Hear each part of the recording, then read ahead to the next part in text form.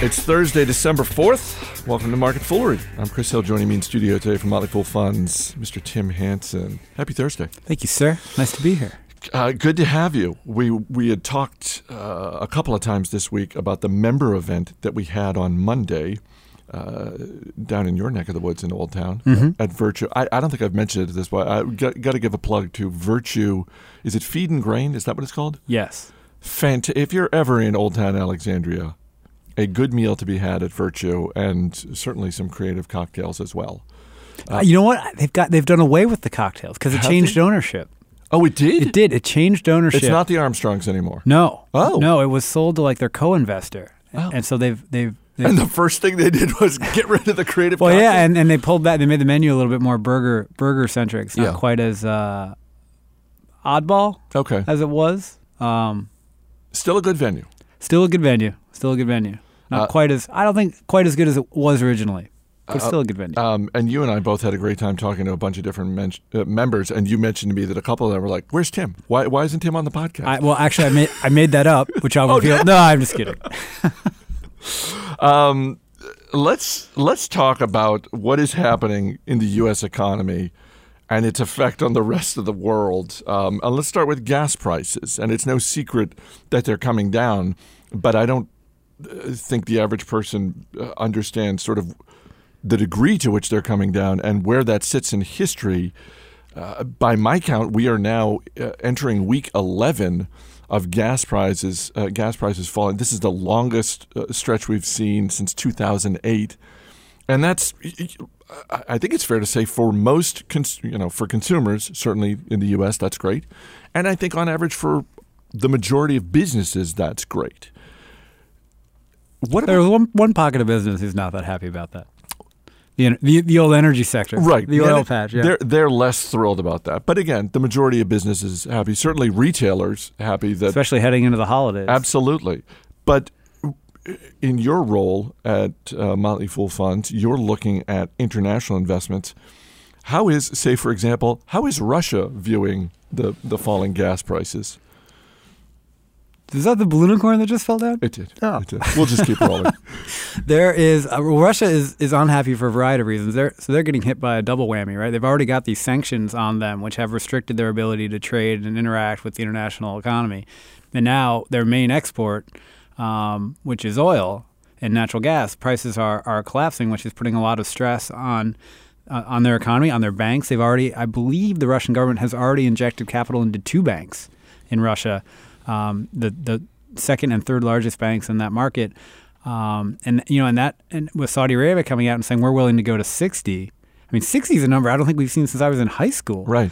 That pressure becomes pretty acute, pretty fast on them. Now, they seem to be saying that they'd be able to withstand it, but who's to say? And even in the United States. One of the sectors I look at is community banks, and the fastest growing community banks, and indeed the most profitable small banks in the country, have been in North Dakota and in Texas. And I think it's pretty obvious as to why that it was the strength of the energy sector. We were talking earlier today, a couple of the guys I work with, about the amount of exposure that Wells Fargo has accumulated since 2009. Into energy sector loans, both in its C&I and in some of its other segments that it doesn't break out explicitly. But the hypothesis we have that a lot of that is into energy because they have a pretty strong operation down in Houston. So that fall in oil prices, I think, took a lot of people by surprise, A. And B, it threatens to undo what had been a pretty fast-growing part of the U.S. economy at a time when unemployment remains kind of stubbornly high, and the strength of the dollar probably means bad things for export-oriented U.S. businesses.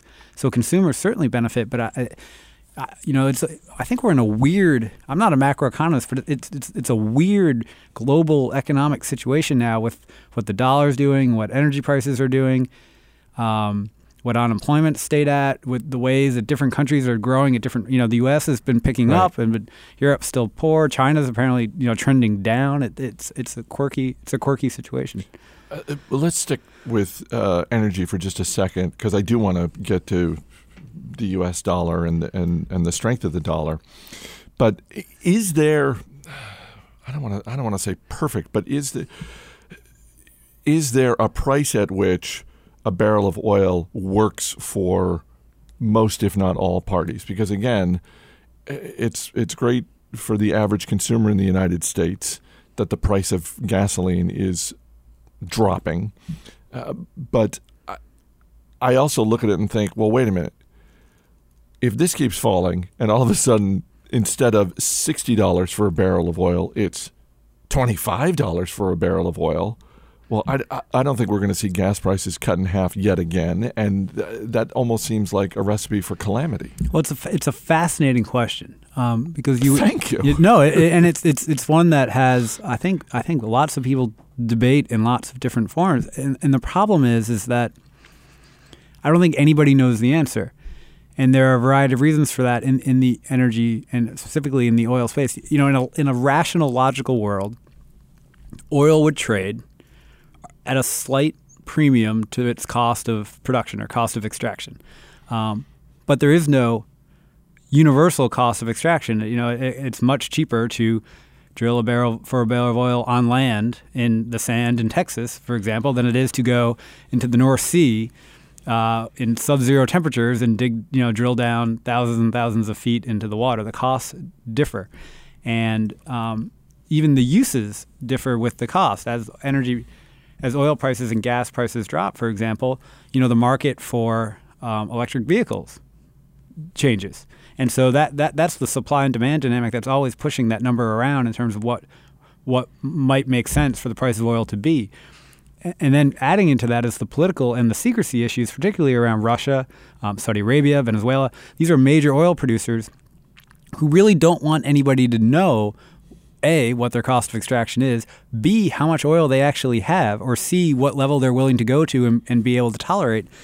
I had heard some conspiracy theories that the Saudis were basically pushing oil prices down on purpose to see at what point U.S. producers, in the shale and all these new sources that have been found, at what point they'd break and shut down. And then they might let it rise again because they just want to know where they'd have to go if in a crisis they wanted to get everybody to leave the space. So I don't know exactly what all the pressures are that are moving the price of oil down right now, but it certainly has put a pinch into the U.S. energy sector. I mean, the energy services companies in the United States have just gotten crushed. The oil sands people up in Canada who have a very high cost of production have also just been crushed. Canadian Oil Sands recently cut their dividend. Carboceramics, which is a company we've talked about here in the past, I think has gone from $150 to $30 in 5 months. I mean, it's incredible. I mean, I think I was doing an interview with Reuters or someone in June, and Carboceramics was touching all-time highs, and they, the question was, do you think it was continue? Can this continue? And I said, energy is a commodity. The next buying opportunity is always around the corner. I was prescient in that regard. I don't think I foresaw an 85, because if I did, we surely, there would have been a trading opportunity around that. So you were thinking maybe this falls to 100. You weren't necessarily thinking this 35. gets cut by 80%. Right. So the circumstances that are pushing on this situation, I think, are somewhat unknown, and they create a lot of complexity in the global economy. You mentioned the dollar, the U.S. dollar. But if you have an SUV, universally good. Well, let's stick with that for a second, because that's. I'm sure there are. If your job is selling SUVs, vehicles that fall in the gas guzzler category, I'm sure you're pumped. You're really excited. You get to go to prospective customers and say, gosh, look at how low gas is. That's not going to be a concern with this vehicle. And look at how low interest rates are. Now is the time to finance your SUV. I think there was an article in the paper this morning that somewhere in Oklahoma, gas fell below $2 a gallon. Yes.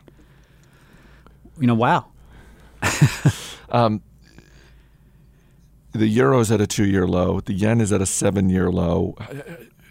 To what extent does the strength of the U.S. dollar relative to these other currencies, at what point does this become a problem for businesses? Well, here's a funny fact. So oil is priced globally in dollar terms, and the yen has been just dramatically weakening against us. So we're talking about how cheap oil is getting. oil has barely, the price of oil in Japan has barely moved because the currency's weakened so much. Wow. These are the kind of like dynamic forces at play where you say, cheaper oil, that'll be good for Japan. They're not seeing it because the yen has gotten so weak.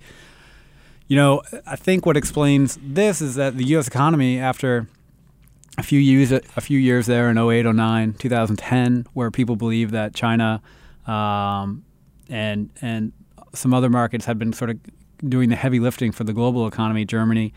Now it looks like the U.S. is starting to turn the corner after what had been basically, I don't know, was it a decade-long malaise? Maybe not quite that long, but it'd been a while. I think the projection for U.S. GDP growth is somewhere like 2 or 2.5% next year versus 0 in Japan. China, they think, might fall below 6.5%, which for China is very is very, very low. And so, when you add, if you can get a better growth profile in a dramatically less risky place, that's where you're going to put your capital, and I think that's why you're seeing inflows into the dollar. So let's bring this around to... And then you've also got, obviously, the devaluation risks in Japan and Europe as they think about potentially printing money, which were the same risks that were weighing on the dollar a few years back. So let's bring this around to investing in stocks, which is your job. Do the conditions we've just discussed with energy, with currency, first, does this make your job harder or easier? Both. We were going over our fiscal year stock picks, looking back and saying who had done well, what had happened, and we couldn't square a circle because it looked like all the picks had done reasonably well, the things we'd invested in, but then the overall fund returns hadn't been that great. And the difference was because the fund's being priced in dollars and all the foreign stock picks were being priced in their local currency. And so we picked a hell of a couple stocks in Indonesia, but it didn't matter because the rupiah went down so much. So in that regard, it makes it hard because, we, generally speaking, as an investor, I've always taken the belief that currency swings sort of even out over time, and sometimes you benefit and sometimes you don't. The drag this year has been so dramatic that, I think that causes me to do a lot more critical thinking about that view, for example.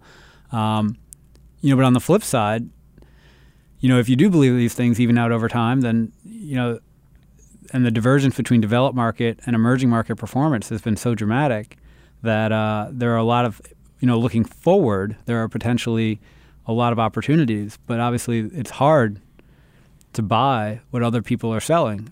That's often the advice we give, but when the swings have been that dramatic, particularly in a year where U.S. stocks have been so strong, and U.S. large caps in particular, like I said, if you can make good money in lower risk things, you should always take that bet. That causes some gut checking, so to speak, in terms of what to do next. Before we get to our final story, a couple of housekeeping notes.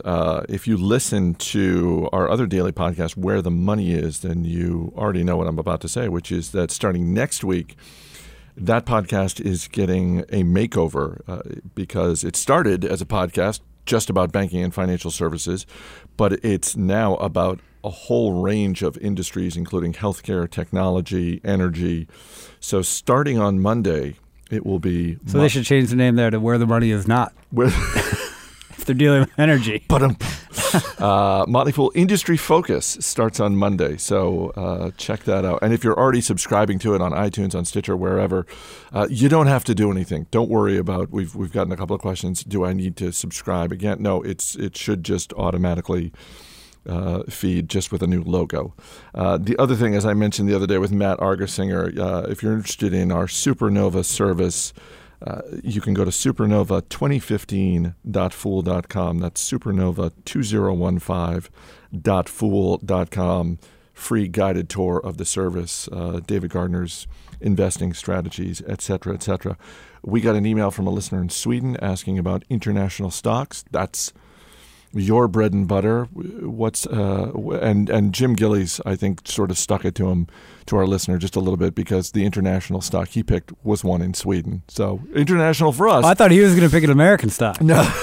Being Canadian. No, I took that off the board. Okay, I said no North American stocks. But for people who are looking for international investments? What's one or two just to at least put on their watch list?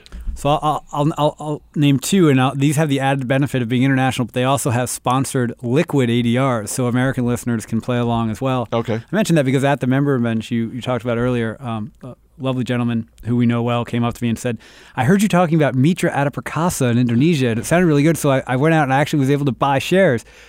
And I said, "How were you able to do that?" And he goes, "I'm not really sure, and it doesn't appear that I can sell them." And I said, he's like, I know, you said don't do it, but I just did it. Anyhow, so I'm only sticking with liquid ADRs now. How can you wait? How do you buy a stock but then you're not able to sell it? Well, I think when you show up with money, right, people are willing to find you a solution. When you show up with a problem, I think people are less willing to show up with a solution. Fair enough. I think that's the general rule of thumb there, and how you did something and can't undo it. So the first one is Swatch, which people will know as the watchmaker from Switzerland. They are more than just the Swatch watch, but they also have a number of very high-end brands that are luxury watches. This is being hit. The stock price has sold off on A, the slowdown in China, B, the protests in Hong Kong, which have been which is a big market for them. But from a tourist perspective, a lot of people go to Hong Kong to buy watches and other jewelry and things like that. And then C, worries about the smartwatch and how that will displace mid-price level watches.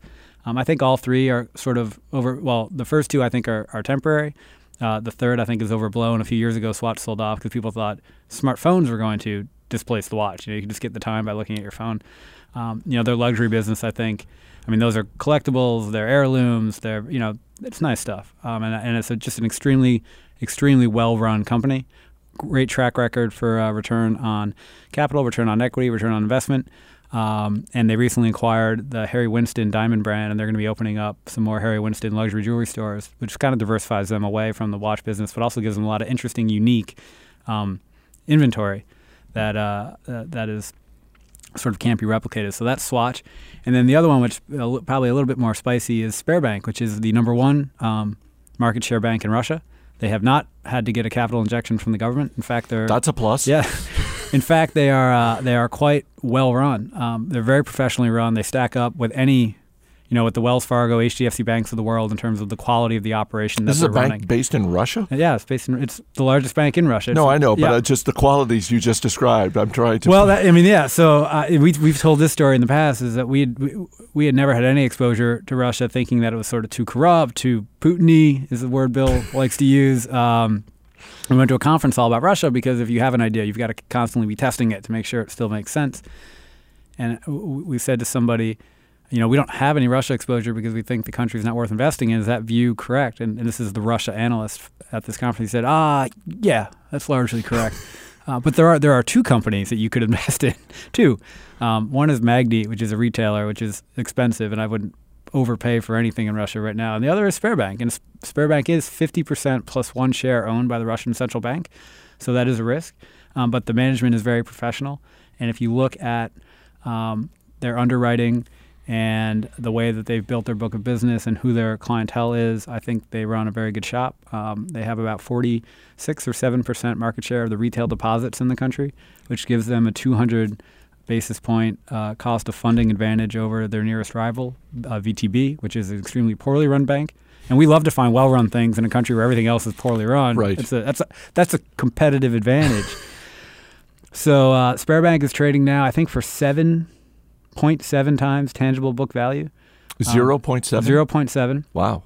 And it's growing 20%. God, does Joe Mager know about this bank? This sounds like the kind of thing he falls in love with. 0.7 times tangible book value, growing 20% a year with 20% return on equity. If that bank existed in any other country in the world, it would be trading for 2 to 3.5 times book value. It does not exist in Russia. And so, there's some thinking that has to be done there. I think the price compensates an investor for the risk, but as always, buyer beware. You can read more from Tim Hanton and his colleagues. Foolfunds.com, some of the best investing commentary you can find on the interwebs, foolfunds.com. Thanks for being here. My pleasure, man. As always, people on the program may have interest in the stocks they talk about, and the Motley Fool may have formal recommendations for or against. So don't buy or sell stocks based solely on what you hear. That's it for this edition of Market Foolery. The show is mixed by Rick Engdahl. I'm Chris Hill. Thanks for listening. We'll see you on Monday.